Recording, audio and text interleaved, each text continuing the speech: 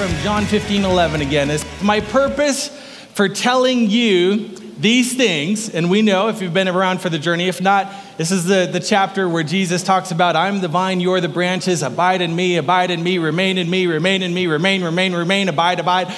That's what he's talking about. These things, my purpose for telling you these things is so that the joy that I experience will fill your hearts with overflowing gladness. Let's pray. Father God, we thank you for your word. We thank you for this theme that you've had us in. And Lord, we're thankful to be here in your house this morning, your sons and daughters, pursuing you, loving you. I pray that, Lord, whether we're all believers in the house this morning, pre-believers, seeking this morning, that we open up our hearts, and Holy Spirit, that you would just touch lives, that we would hear you this morning. In your mighty name we pray, amen and amen. All right, thank you.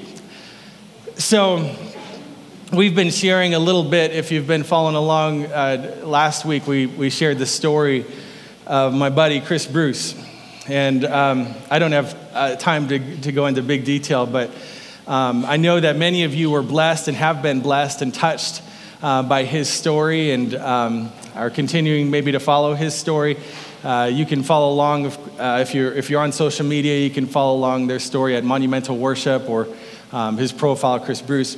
But did you guys catch the after story, kind of after what we shared? It actually, Chris published an update that happened.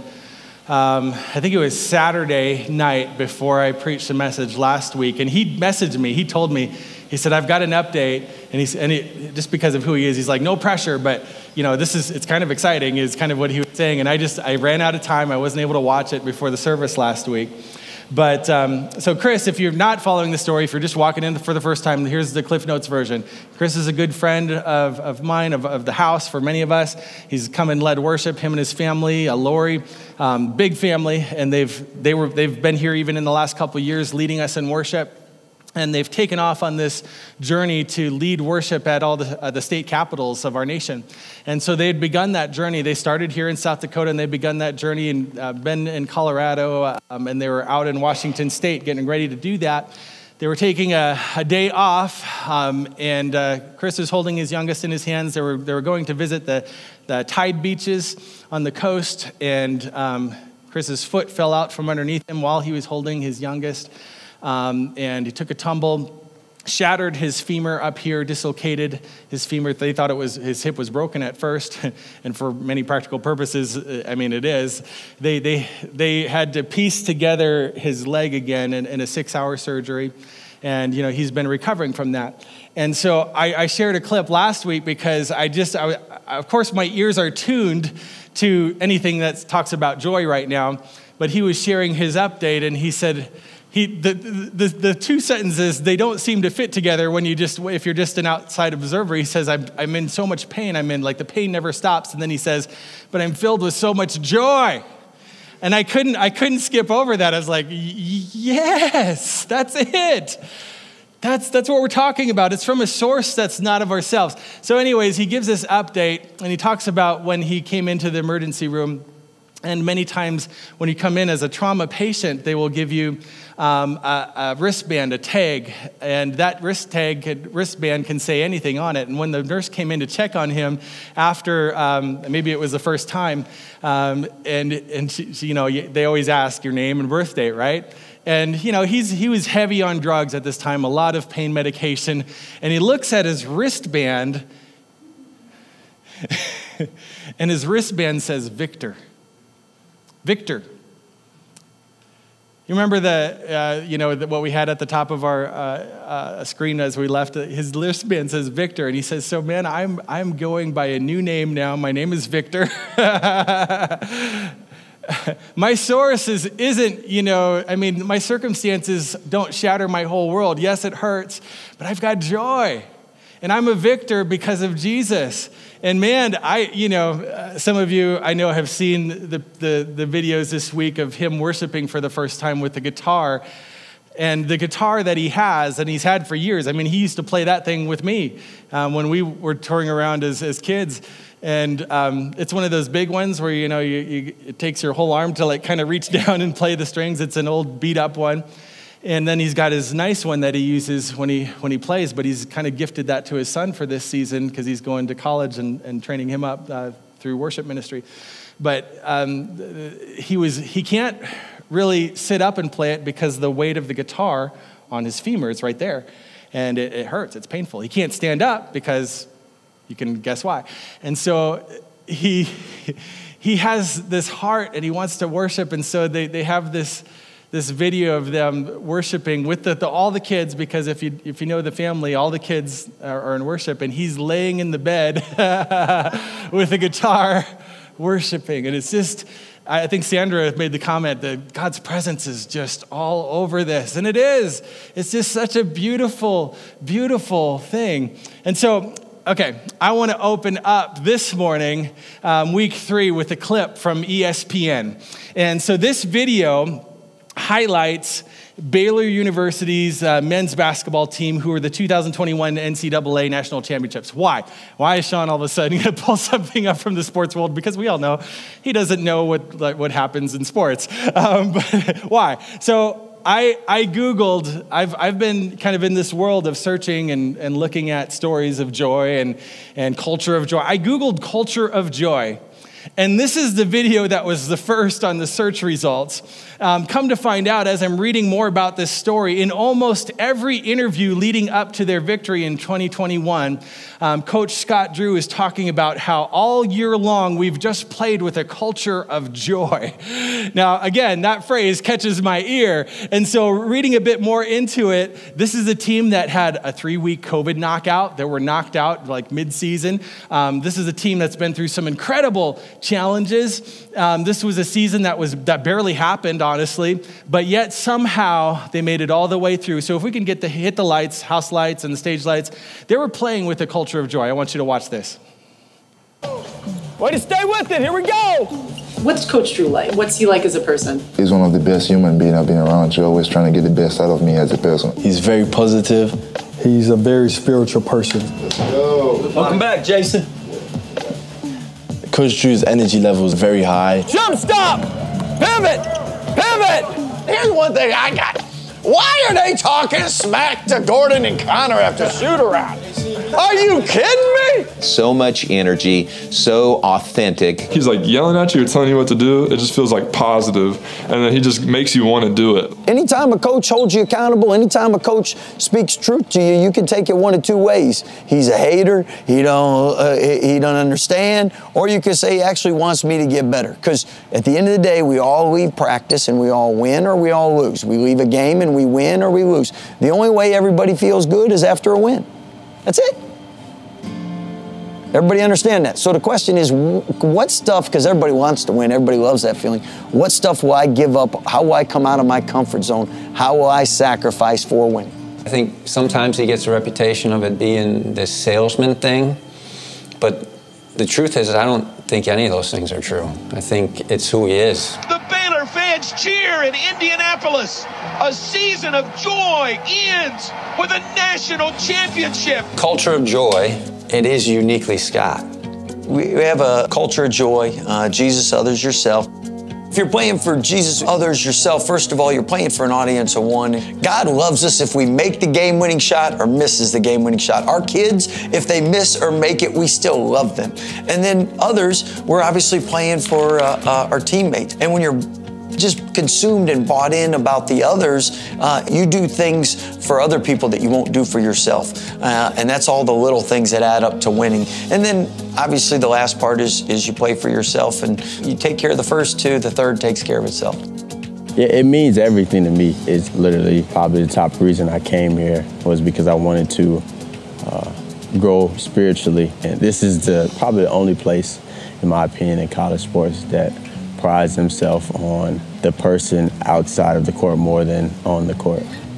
Because the environment at Baylor and the Baptist University, he can really wear that on his sleeve. And I think he just got to the point in his career where he said, I'm going to be authentically me. Isn't that cool? I love it. Culture of joy. So I don't know about you, but I want to be a part of a culture of joy. And I want to join up with whatever a culture of joy looks like. And I've been sharing as we started this series. I found out that Pastor Brent Parker over in Sioux Falls was launching a similar series the very same week. We were posting it on our socials, and I think his comment was, dude, I'm starting with just like on the same subject. And then I found out, and so was another pastor friend in Duluth and another one in California. And I kid you not, as I'm sharing just a little bit about our theme on Tuesday night at Harp and Bowl, which was so good, by the way, I was in tears by the end. But as I was sharing, there's a couple that joins us from another church, and they said, our pastor is doing a series on joy too. And yesterday morning, I'm having coffee with Pastor John Feister over at Renewal MB, Chuck E. Cheese Church. And he tells me that he's doing a series on the fruit of the Spirit as we're sharing and as we're talking. And I'm telling you, Holy Spirit is doing something. And he's got a plan, and I don't know about you, but this journey is doing something really good in the inside of me. And I've been fired up, and today we're talking about fighting for joy, and we have defined joy in this series like this. A little bit different than happiness. Happiness is an emotion that is based on circumstances and on outcomes, and happiness isn't bad, by the way, but happiness, you can be at the peak of happiness at 2:15 in the afternoon, and, then you could be in the pit of sadness by 2:30 because happiness is based on circumstances and outcomes. But we've been looking at this word for joy in the Greek and the original language, and what it's taught us is an awareness of God's grace in our lives. And so we're defining joy as gratitude that is rooted in grace, no matter the circumstance. No matter, he is a firm foundation. In other words, joy supersedes circumstance. And when you have it, it's permanent and permeating in your life in a way because it overrides what is happening around you. And we're going to use this time today to talk about some practical takeaways as to how you can fight for joy in your life. And we're going to get them all out of the book of Philippians from our brother, the Apostle Paul. And so Philippians is called the book of joy. And I had meant to grab my Jesus Bible before I came over, but I neglected that this morning. I was digging around in my Jesus Bible this week, digging around in Philippians for a little bit. And the title of every book, if you're familiar with the Jesus Bible, is it connects every book, every passage, every scripture, to the person of Jesus. And it takes it tells the story of Jesus through the scripture, which is what scripture does. It just kind of helps point it out for us. And so the title page for the book of Philippians says this, Jesus, our joy in suffering. And so we have a whole letter written to this church, and it's all about joy. Like, for instance, be cheerful with joyous or joyful celebration in every season of life. Let your joy overflow. That's Philippians 4:4. These are the kind of things Paul is writing while he's in prison. For his faith. So in a circumstance that says no joy, he says, okay, no, I've got joy because my joy and my gratitude is rooted in immovable circumstances. I have a firm foundation, namely the grace of Jesus that I found at the cross of Jesus and the future grace that I have seated with Jesus, that I am now and will forever be with him in the right hand of God, and I am alive and I am saved and I am seated with him. And so he's, about out of his seat. Those two things, they cannot be affected by any situation or any circumstance. And so therefore, I can always have joy in any circumstance. And so last week, we wrapped things up by sharing about Chris and his recent journey. And we were just talking about this. He says, I've had this physical pain, but in the midst of joy, in the midst of it, he's saying, I'm just so full of joy. And seriously, I would encourage you, I don't say this a lot, but if you missed the last couple of weeks and joy is something that you're trying to figure out in your life, go back and listen. Go back and listen and dig into this. There have been so many good testimonies just from the last couple of weeks, 1 and 2 already. So anybody ready for round 3 today? That's where we're going in. And so the big idea on the table today is that you have to fight for joy. And I don't even know...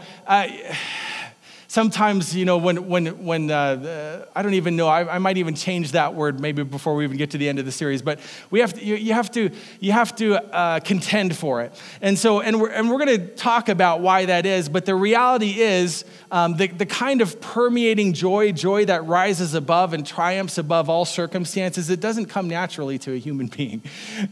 And it has to be produced by the work of the Spirit. And so you've got to be connected to the vine, right? That's what we've been talking about this whole time. And if you don't have it today, it's probably because maybe your joy's been stolen from you. And so we just want to talk about that today because we live in a battle, not in the bubble. And, some believers will try to shield themselves from the world instead of being in it, not of it. They choose to just sort of survive being not in anything, like not in it at all. But in faith, we don't have a bubble that can protect us from the elements of the spiritual battle that we live in. And living in this spiritual battle, there's an enemy for you and I to face, a specific enemy that is after your joy. And so we see this in Galatians. Galatians chapter 5 is where we're going to start this morning. And coming down to the end, Paul sets it up this way in verse 16. This is what he says. He says, let me emphasize this. As you yield to the dynamic life and power of Holy Spirit, you will abandon the cravings of yourself. Everybody say self. Self. You'll abandon the cravings of your self-life. When your self, say self again, self. When your self-life craves the things that offend the Holy Spirit, you hinder him from living free within you. And the Holy Spirit, say Holy Spirit. Holy Spirit, intense cravings hinder your self-life from dominating you. So then the two incompatible and conflicting forces within you are, everybody say it with me, self-life and the flesh and the new creation of the life of the Holy Spirit. Holy Spirit is the other one.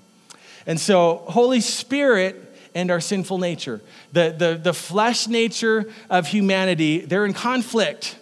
And so one of them is going to win out, and you're going to be able to see why, very obviously, in and through our lives, which one has the upper hand. And it kind of paints this picture for us as we continue reading. They're in conflict with each other, so you sometimes, do not do what you want to do, right? That's what Paul talks about. I'm not doing what I want to do.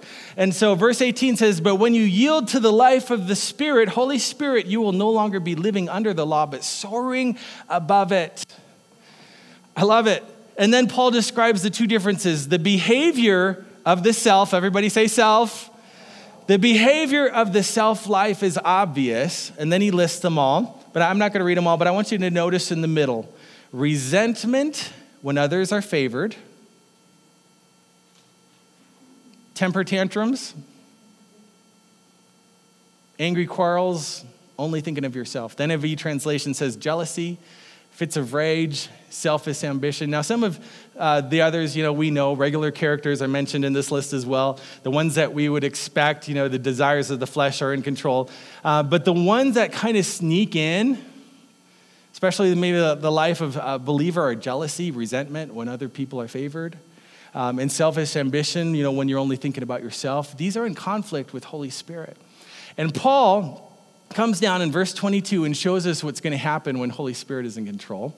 We've been hitting these verses a lot in this series too, but the fruit that is produced by Holy Spirit within you is divine love in all of its varied expressions, joy that overflows, peace that subdues, patience that endures, kindness in action, a life full of virtue, faith that prevails, greatness, gentleness of heart, strength of spirit. Never set the law above these qualities, for they are meant to be limitless.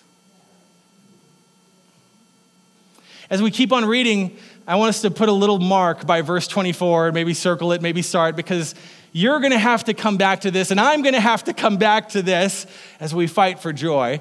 Keep in mind that we who belong to Jesus have already experienced crucifixion, for everything connected with our self was put to death on the cross and crucified with Messiah. In other words, the way we translate this into kind of everyday real language for us in this moment, our modern is if joy is going to live in your life, or you could put any fruit of the Spirit, if joy is going to live in your life, something is going to have to die in your life.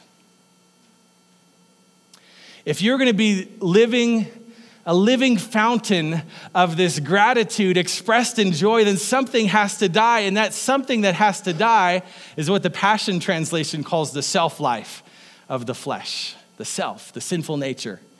It's all about me in us has to go away. And then in verse 25, it says, if the Spirit is the source of our life, we must also allow the Spirit to direct every aspect of our lives so we may never be arrogant. Those words seem to pack so much meaning into our culture right now.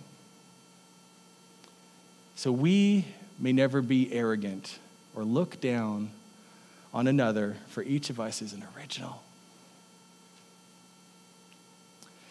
We must forsake all jealousy that diminishes the value of others. So at the end of the day, we've got to fight for joy. So I read this from a respected ministry friend on Friday morning when the news comes that Roe v. Wade was overturned. And this is what he said. And this is probably how every pastor kind of had this feeling. He said, this is what he said. He said, something tells me that there will be another record broken, in other words, of people being unfriended and unfollowed today, followed by deeper and deeper polarization as a country. And, in simpler terms, more division. And I know that several of us in this room have been praying for this day for years. Life is precious, life is a gift. But what ended up happening for me, I really have this distaste in my mouth when any issue has been so condensed down into an us versus them. Because it's supposed to be us for them, right? Everybody, love God, love people. Like it's either you're red or you're blue or your life or your choice, and there's no in between or opportunity to even have a conversation because I'm going to shut you down. You're either like this or you're wrong, and if you're wrong, then I'm pointing my finger at you like a religious Pharisee that we were reading about last week, and saying that you are what is wrong with this world, right? And many of us, especially if you're on the social media world, man, we saw some ugliness. I mean, believers, non-believers alike, on both sides. I mean, it was ugly. And man, I pray God would help us, present company included, to hold space for others. Even when we disagree, right? And because if in your celebrating or in your hurt from a Supreme Court decision this week, we, the church, have turned away someone from Jesus or his church in the process, then I don't get it. And listen, I understand it's hard and it requires what? It requires dying to ourselves sometimes, which is obviously less than fun. But instead of being the Pharisees and experts of the law, which includes a lot of finger pointing and mud hurling, let's be the fruit, right? Connected to the root and let it show, let it be evident in us. What's the first one again? Love, right? I mean, if we could go down the line, this is what we needed on social media this week: love, patience, right? Kindness, goodness. How about for our neighbors who maybe, didn't agree with us? Gentleness, self-control. It's like in France, when the spring season has been brutally cold. This actually happened just in 2021. The winemakers had to fight for their grapes. Anybody remember seeing this in the headlines? On any given night last year, it looked like this in the graveyards, the vines. I don't know if you can see it or not with the lighting in here, but there's frost on all the vines. And because of the cold temperatures and ice forming on the little sprigs of the vine, the winemakers, they were lighting these pots all through the vineyards, and for miles and miles, you'll see the fires burning like that. That's what the pictures look like. In fact, there were so many of them, they're trying to keep the vines warm that there were fires that actually broke out, which did more damage. But they were fighting for the fruit. They were contending for it, right? Whatever word you want to use. They were doing it. I mean, that was a lot of work. That was a lot of tending, right? They were fighting for it. They're fighting for the crop that they want. And they know that they can't just sit back and do nothing, or they will lose the battle. In fact, the article that I read stated that the frost in 2021 damaged 80% of France's vineyards. These guys were in the middle of it. They're fighting. They're stoking the fires, if you will, to fight for the fruit. And in the very same way, that's what God is inviting us to do today, saying, I want to invite you to stoke the fires for the fruit of joy, love, peace, patience, all those. And you can step into that process today, and we talked about how the key to the fruit of the Spirit, this love and joy and peace, the outcome that we all want is connected to the root. All fruit is connected to the root, who is Jesus. He is our source. In other words, we get the fruit from the root, and the root is Jesus, right? I mean, even in the pictures that you see, vineyards, I don't know if you can see it again, it's being so far away, but you've got these poles and these pillars, and in between each of them, you see those big, thick roots coming down. That's Jesus. That's the picture that he was painting. I am the vine. I am the root. You are the branches. I am the one with the source. The nutrients come through, and I'll flow through the branches to you. I am the root. And so we focus on Jesus. We talked about this early on in the series so that we can get the fruit that is produced from that root, right? But in the very same way, if you're losing in this conflict, and joy isn't feeling like it's coming up, the root in your life isn't Jesus. The root is self. That's the passage that we're just reading here. And as the root, Jesus is moving through the vine, and we're in the middle. We're the middleman of the vine. We're the branches. As Jesus, via the Holy Spirit, is moving through the vine, the fruit of the Spirit is produced in the same way. I want you to see this morning. If self is the root, it's also moving through the vine. And we obviously are the middleman in that case too. Self also produces fruit. And the main fruit that self produces related to joy is the fruit of an ungrateful spirit. So you've seen or heard the saying, comparison is the thief of joy, right? You've heard that said before probably. And that is almost accurate. It's almost there, and we'll see how it's almost there in just a moment.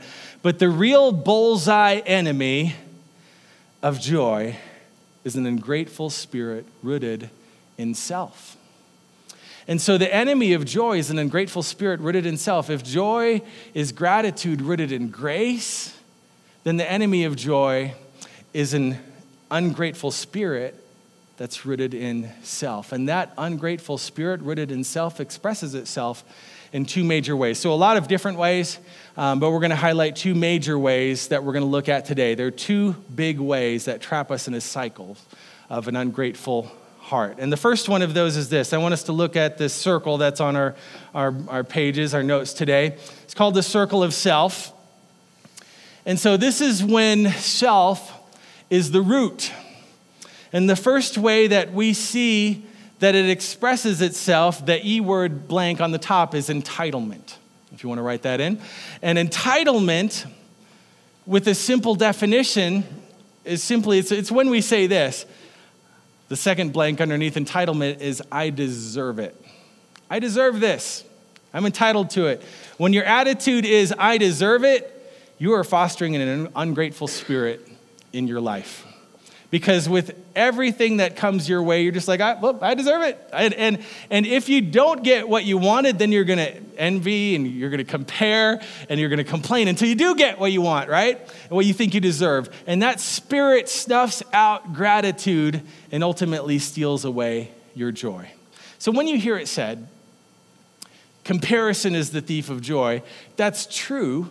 But the reason why we compare is because we feel like we're entitled to more. And therefore, we're always evaluating how many chips everybody else has in their stack, and we're figuring out how to get more than what somebody else has. And an entitled person is a person who may have tasted the fruit of joy at some point, but it's spoiled in their heart. And so if you want to say it this way, they're spoiled. but they think that they deserve everything they got, right? And we know what that kind of entitled spirit brings with it. because we've experienced it probably. Let me tell you a story. Again, you guys are all going to be familiar with this story because it's right in our face in our culture right now. My daughter, Michaela, has been working, she's serving in nursery this morning, has been working in the food industry this year, and she's at Sonic right now, just down the road, the one over here by Popeyes. And do you know what? It's not a surprise. She has experienced a lot of entitled people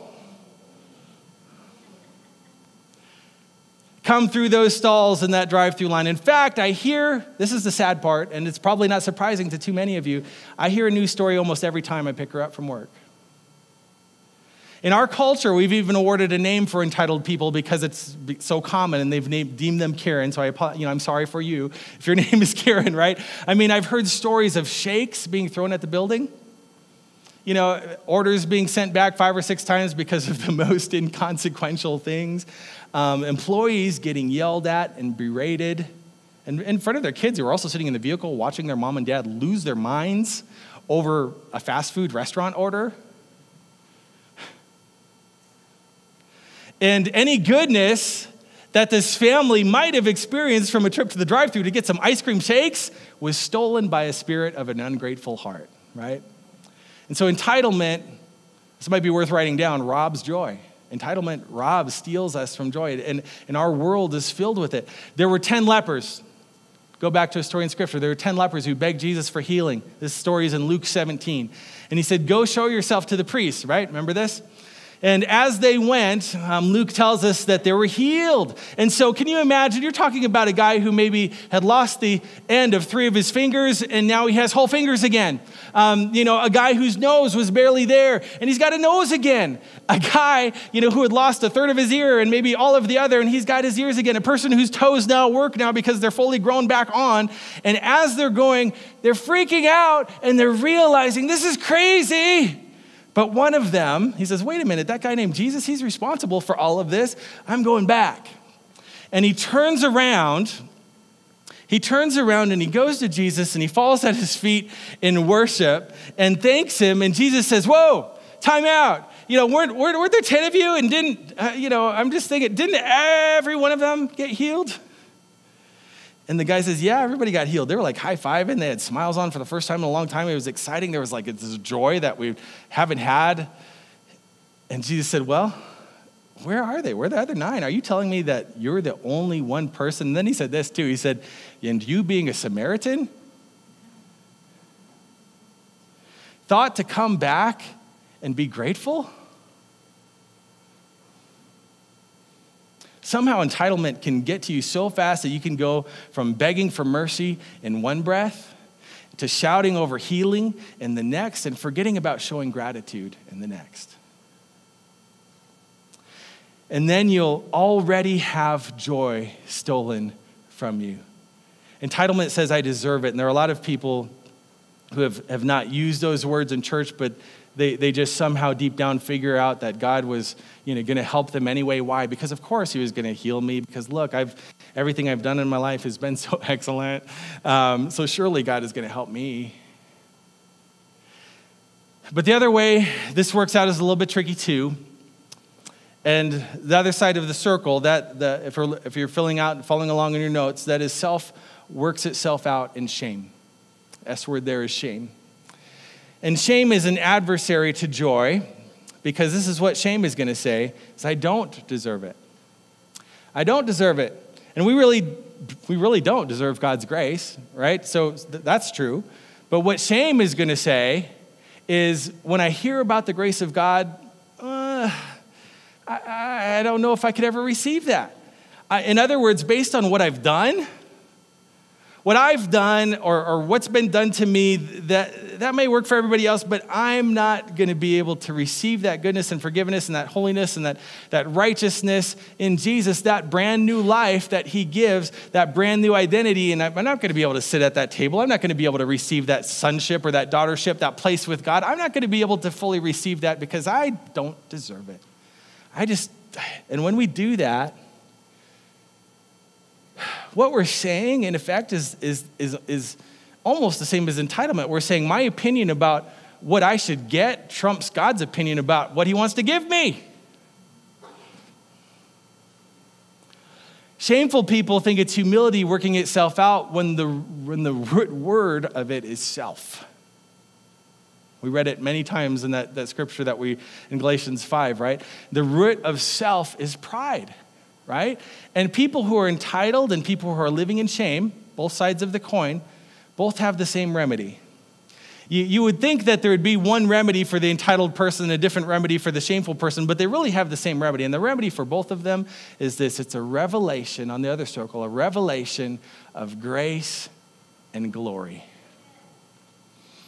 It's a revelation of grace. It's the whole thing we've been talking about. It's like abiding in the root, right?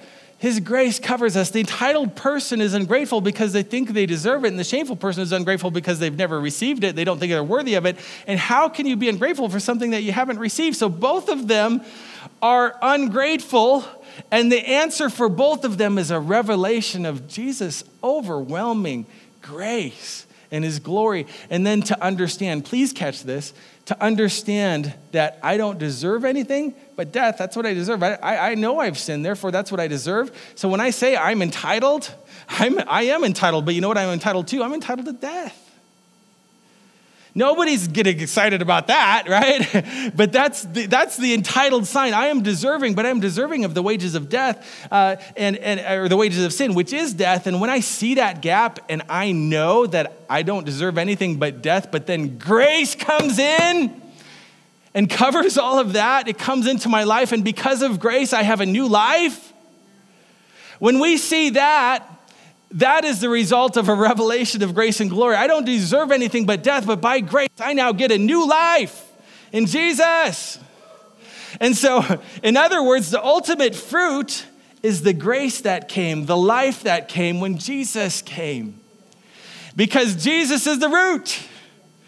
He's the root, but at some point, the root became a human being. He became flesh, and he dwelt among us. And even as Isaiah had prophesied, he was going to be like a tender shoot. Remember that? And at some point, he was going to be cut off, and he was going to be offered for you so that the entitled person in us, the shameful person in us, could see the gap and go, whoa, the one who Paul said has the title above every title, the name above every other name, gave himself for me. And the shameful person who says, I could never receive it, says, the one who has the title above every title gave himself for me. And he was crushed for me. When people realize that there's something called new wine, entitlement goes out the window. It does. And people who've lived under shame all of their lives realize what's in the cup that was making them feel ashamed. So many people have heard the victory story, but they've never come to lift up the cup for themselves. If I had my A game on this weekend, I actually just admit how my morning went. I woke up about 2 hours later than I intended. And so it's a miracle that I'm here. But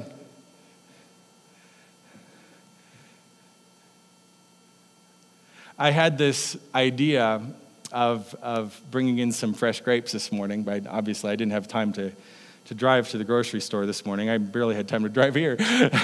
But I got here this morning and I was thinking about, Jesus was the one who was crushed for us. And we had communion this morning and we said thank you for his body broken and his blood poured out. But I was thinking about those grapes. And how do you get the wine, right? You put pressure on them and you squeeze them. And Jesus was the one for us that was the new wine. And when we realize and we see the story of his crushed and broken and bruised body, his life poured out, and we realize that he is the new wine, we can hold up that cup over our lives. It's like a victor cup. It's like a winning cup, right? And so we need. I was listening to a pastor tell a story this week, and he had been asked to be a youth speaker at a church for a series of nights. And when he arrived, his host said, "Hey, I'm glad you're here. our softball team is playing in the state men's softball championship this weekend. And so, and so we have a game tonight. And so, we're going to have you cut a little short so we can make the game. And so tomorrow we've got 2 games during the day. We keep on winning. I don't know how it's going to work out because, for tomorrow night session, because then we've got a game, the following night. For Sunday we'll be fine though, because it's all over Saturday night. And so the pastor's like, that's great, do your thing, go play. But they all wanted him to come along. This is the speaker. They wanted him after the service to come along. And so he did. And they get there and the host is like, do you play? And then Pastor Deanna said, no, it wasn't Pastor Deanna. It sounds like I'm talking about her, but she was actually playing in a tournament last night. But but the pastor said, well, actually, yeah, I do. I'm playing on a team right now. And so, of course, the host heard that, and he wanted to play with us. The more the merrier. Jump in. I have an extra jersey. And so the host loans the pastor a glove. He gets him, a jersey, and he's out there, and he's warming up with the team. And sitting on the bench, he's introducing himself to people. Hey, I'm the guest speaker, and good to meet you. I'm in town for the youth event. Good to meet you, and you, and you, and you, and you, and you, and you, and you, and all you, yeah. And yeah, I know. He just insisted that I come and I play on the team, and so I'm here. And so Friday night, the team won, which was awesome. Friday night, the pastor didn't get to play Friday night, but they won. Came back Saturday. For the games there, the batting practice, he warmed up with the team, the whole thing, and people were like, oh, the preacher guy's back. That's awesome. They had a game before lunch and a game after lunch. They won both games. The pastor still hadn't been put on in the field. So it definitely isn't Deanna. So the pastor is thinking, no big deal. He was just enjoying being there. But now they are playing in the final game Saturday night. And in the final game, the championship game, it goes literally to the last inning, a tie in the double digits with a few runs, and the church team wins the Oklahoma men's softball championship without the pastor ever playing in the game. There's a rush out on the field. Everybody is jumping on top of each other. Big party is happening, at home plate. They give the trophy out. Everybody's holding it up. And the pastor is just kind of standing over there by the dugout. He's like, he's cheering them on. Awesome. But him, like, he's not running out in the field because he's thinking, well, I wore the jersey, but I've got nothing in this. I'm happy for all of you. I'm celebrating for you. But he never rushed out on the field to hold the cup, right? There was zero desire or need to go out and hold that thing over his head. Why? Because he didn't have anything in it. He got to cheer them on and experience the game, and he was happy and got to celebrate.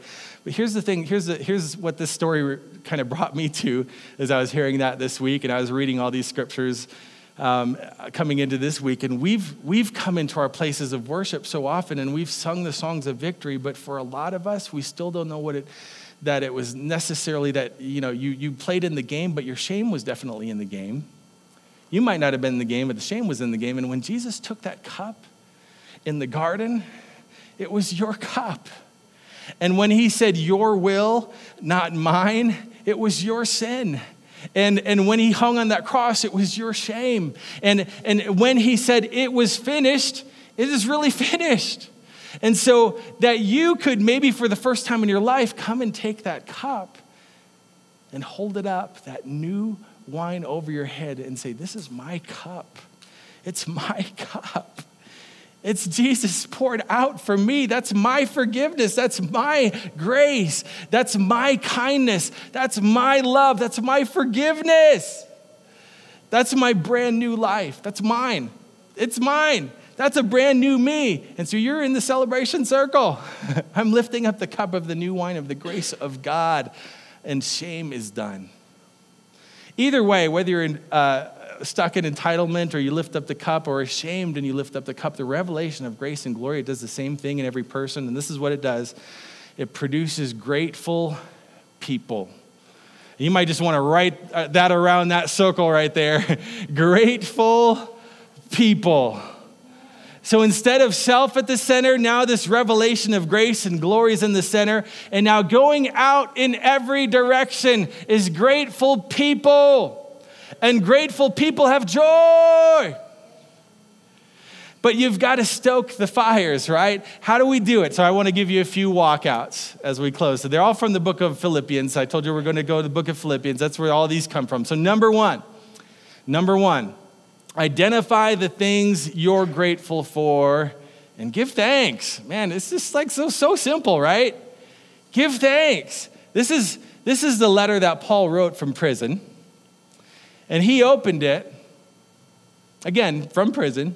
He opened it by saying, chapter 1, verse 3, my prayers for you are full of praise to God as I give him thanks for you with great joy. There's a connection between gratitude and joy, isn't there? Yes, there is. There is. From Scripture, it's all over Scripture. Gratitude. I give him thanks. There is something that happens in our lives when we give him thanks and praise. And so for some of you, the takeaway is maybe to start up or restart something as simple as a gratitude journal, to take stock. There's something that I've made a practice in my life for probably since I was a teenager as a youth pastor that taught me to wake up in the morning and give thanks. It's part of my prayer life. It's give thanks. Say thank God for the things that he has done in your life. Take stock. Make sure that you are praising God. And that redirects their whole day, doesn't it? That redefines, how you respond to the God who has given you so much. Because we can get stuck in ourselves so often and all of our stuff. But when we start by thinking about how good he is, that kind of reshapes everything. So, start up, restart. Maybe you're like me, you do everything digitally. So, maybe you start up a note on your phone or your laptop, and before you read the first email about what's going wrong at work, or you see the first headline about what's going on in the world, or you get the first text about what did or what didn't happen in that circumstance, and the outcome, you open up your gratitude journal. You open up your spirit even, and just start giving thanks. And before the day even begins, maybe you're saying back to God, we give him all back with the song that we've been singing, 1,000 ways. You've given me 1,000 ways to praise you. You are so good, so great. All the things that you've done for me. There's 1,000,000 ways that I could say thank you. I just want you to start, write 2 or 3 of those things that you're grateful for and be grateful for today and give God thanks. Make it a routine. Make it part of your prayer life. I've been searching for happiness and joy a lot as I'm preparing for this series. And so, I guess all the powers that be decided they knew what needed to be in my news feed. And so I ran across a post from the Huffington Post this week, a clickbait headline. And this is what it read. It said, 5 things that you should do first thing in the morning to be happier all day. And of course, people are clicking on that. And so I clicked on it because I was interested. And so maybe, I'll give it a go. Number 1, I'm just going to read you the points real quick. Number 1, pick a wellness habit and link it in with something that you already do. Number 2, get your phone and throw it out the window. No, I didn't say that. Get your phone out of the bedroom. Number 3, talk to yourself. In other words, like your self-talk is important, and we know that's true. Number 4, and talk to somebody else. Have other people in your life that are going to be encouraging and building you up. And number 5, incorporate gratitude. Now, this is the opening paragraph after incorporate gratitude. This is what it said. I kid you not.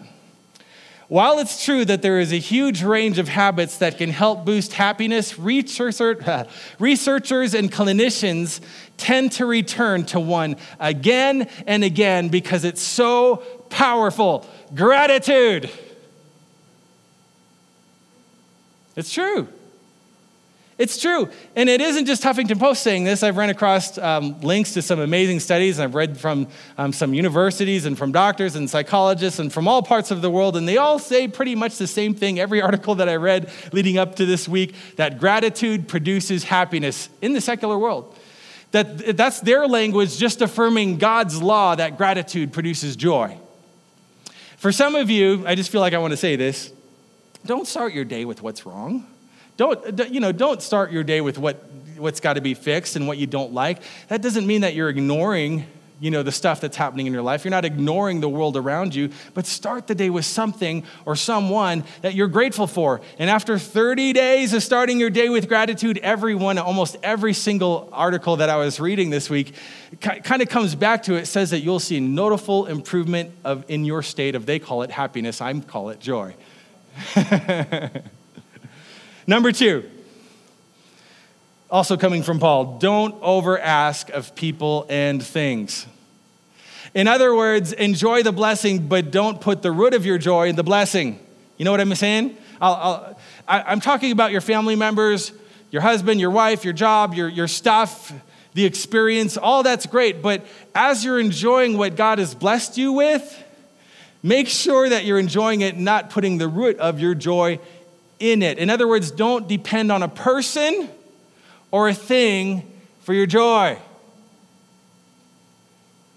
It's putting the root in the wrong place, right? Paul says it this way in one of the most powerful passages that probably many of us had memorized at one point or another if you grew up in the church. This is what he says: my heart overflows with joy when I think of how you demonstrated love to me by your financial support of my ministry.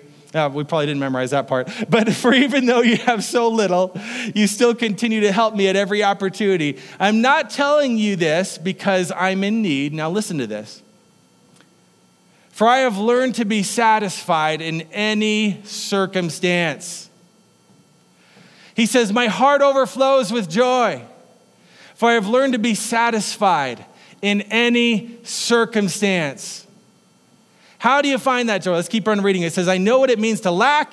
I know what it means to experience overwhelming abundance. For I'm trained in the secret of overcoming all things, whether in fullness or in hunger. And here it is. And I find that the strength of Christ's explosive power infuses me to conquer every difficulty. In other words, I'm not over asking of you to be my source. I have a root already, and his name is Jesus. And the root of Jesus produces the fruit of joy in my life. So I'm going to enjoy you because you are a gift in my life, but I'm not going to put my root in you. You're not going to be my source. How many of you know some people who have made a person their source? Yeah. It doesn't work. And I'm not going to ask you to do I'm not going to ask you as a person to do what only Jesus can do. Because only Jesus can do that. He's the only unchanging one. And so, because let me read it again. I find that the strength of Christ's explosive power infuses me to conquer every difficulty.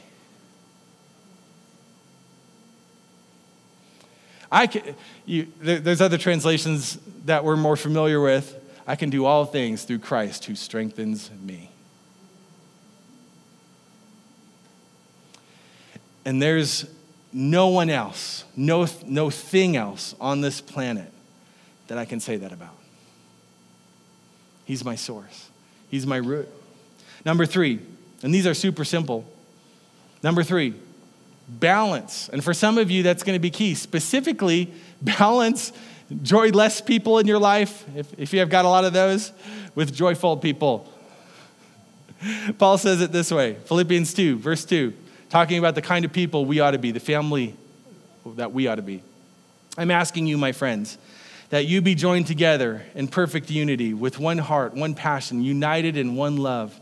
Walk together with one harmonious purpose, and you will fill my heart with unbounded joy. Another translation says, you will make my joy complete. Unbounded joy. I love it. Be free from pride-filled opinions, for they will only harm your cherished unity. Don't allow self-promotion to hide in your hearts. Remember the integration there. But in authentic humility, put others first and view others as more important than yourselves. Abandon every display of self. Possess a greater concern for what matters to others instead of your own interests. And then let's skip down to verse 14. It says, live a cheerful life without complaining or division amongst yourselves, for then you will be seen as innocent, faultless, and pure children of God, even though you live in the midst of a brutal and perverse culture. For you will appear among them as shining lights in the universe. Can I just read that verse again? Because I think we need it, church. Live a cheerful life without complaining or division amongst yourself, for then you will be seen as innocent, faultless, and pure children of God, even though you live in the midst of a brutal and perverse culture, for you will appear among them as shining lights. You were meant to be bright. We talked about this in the Light series. Anybody remember what I'm going to say right now? Some of us are more concerned about being right than being a light. I think we've got that reversed. I think the big test is, I was actually having a conversation with Patricia, but she probably doesn't want to be pulled into this. I probably shouldn't have said her name. But I was having to talk with one of our pastors about this, and she said, I wonder if just the biggest thing that we have for us on earth is that it's a big lesson about loving people, about love. I mean, the whole scripture is boiled down to love God and love people. And I just think, I think every pastor I've talked to is like, every message, every Sunday, it feels like I'm saying the same thing, but man, we need to love people. That's what it comes down to. It's loving God, loving people. And so that verse, we're called to be a light. The Pharisees and the experts of law were more concerned about being right. And they showed that pretty much every time they showed up on the scene. But man, it's the whole story of, being excited to show the love of Jesus to everybody that we come. So what's he saying? He's saying, you've got to live in the world, right? You've got to be in every sphere. I want you to be a light in the darkness. I want you to be in the streets. I want you to be a voice in the darkness. And not a voice to point out what's wrong with everybody else. I want you to be a voice to lift my name up. Point to me. And I want you to live out in the world. And there's a loss of real joy out there, but you're going to be the joy that walks out there because I'm going with you and I'm your source. So you're going to be carrying joy with you. You're going to be carrying love with you. You're going to be carrying light with you because I am the light of the world. But then he turns around and he says, you are the light of the world.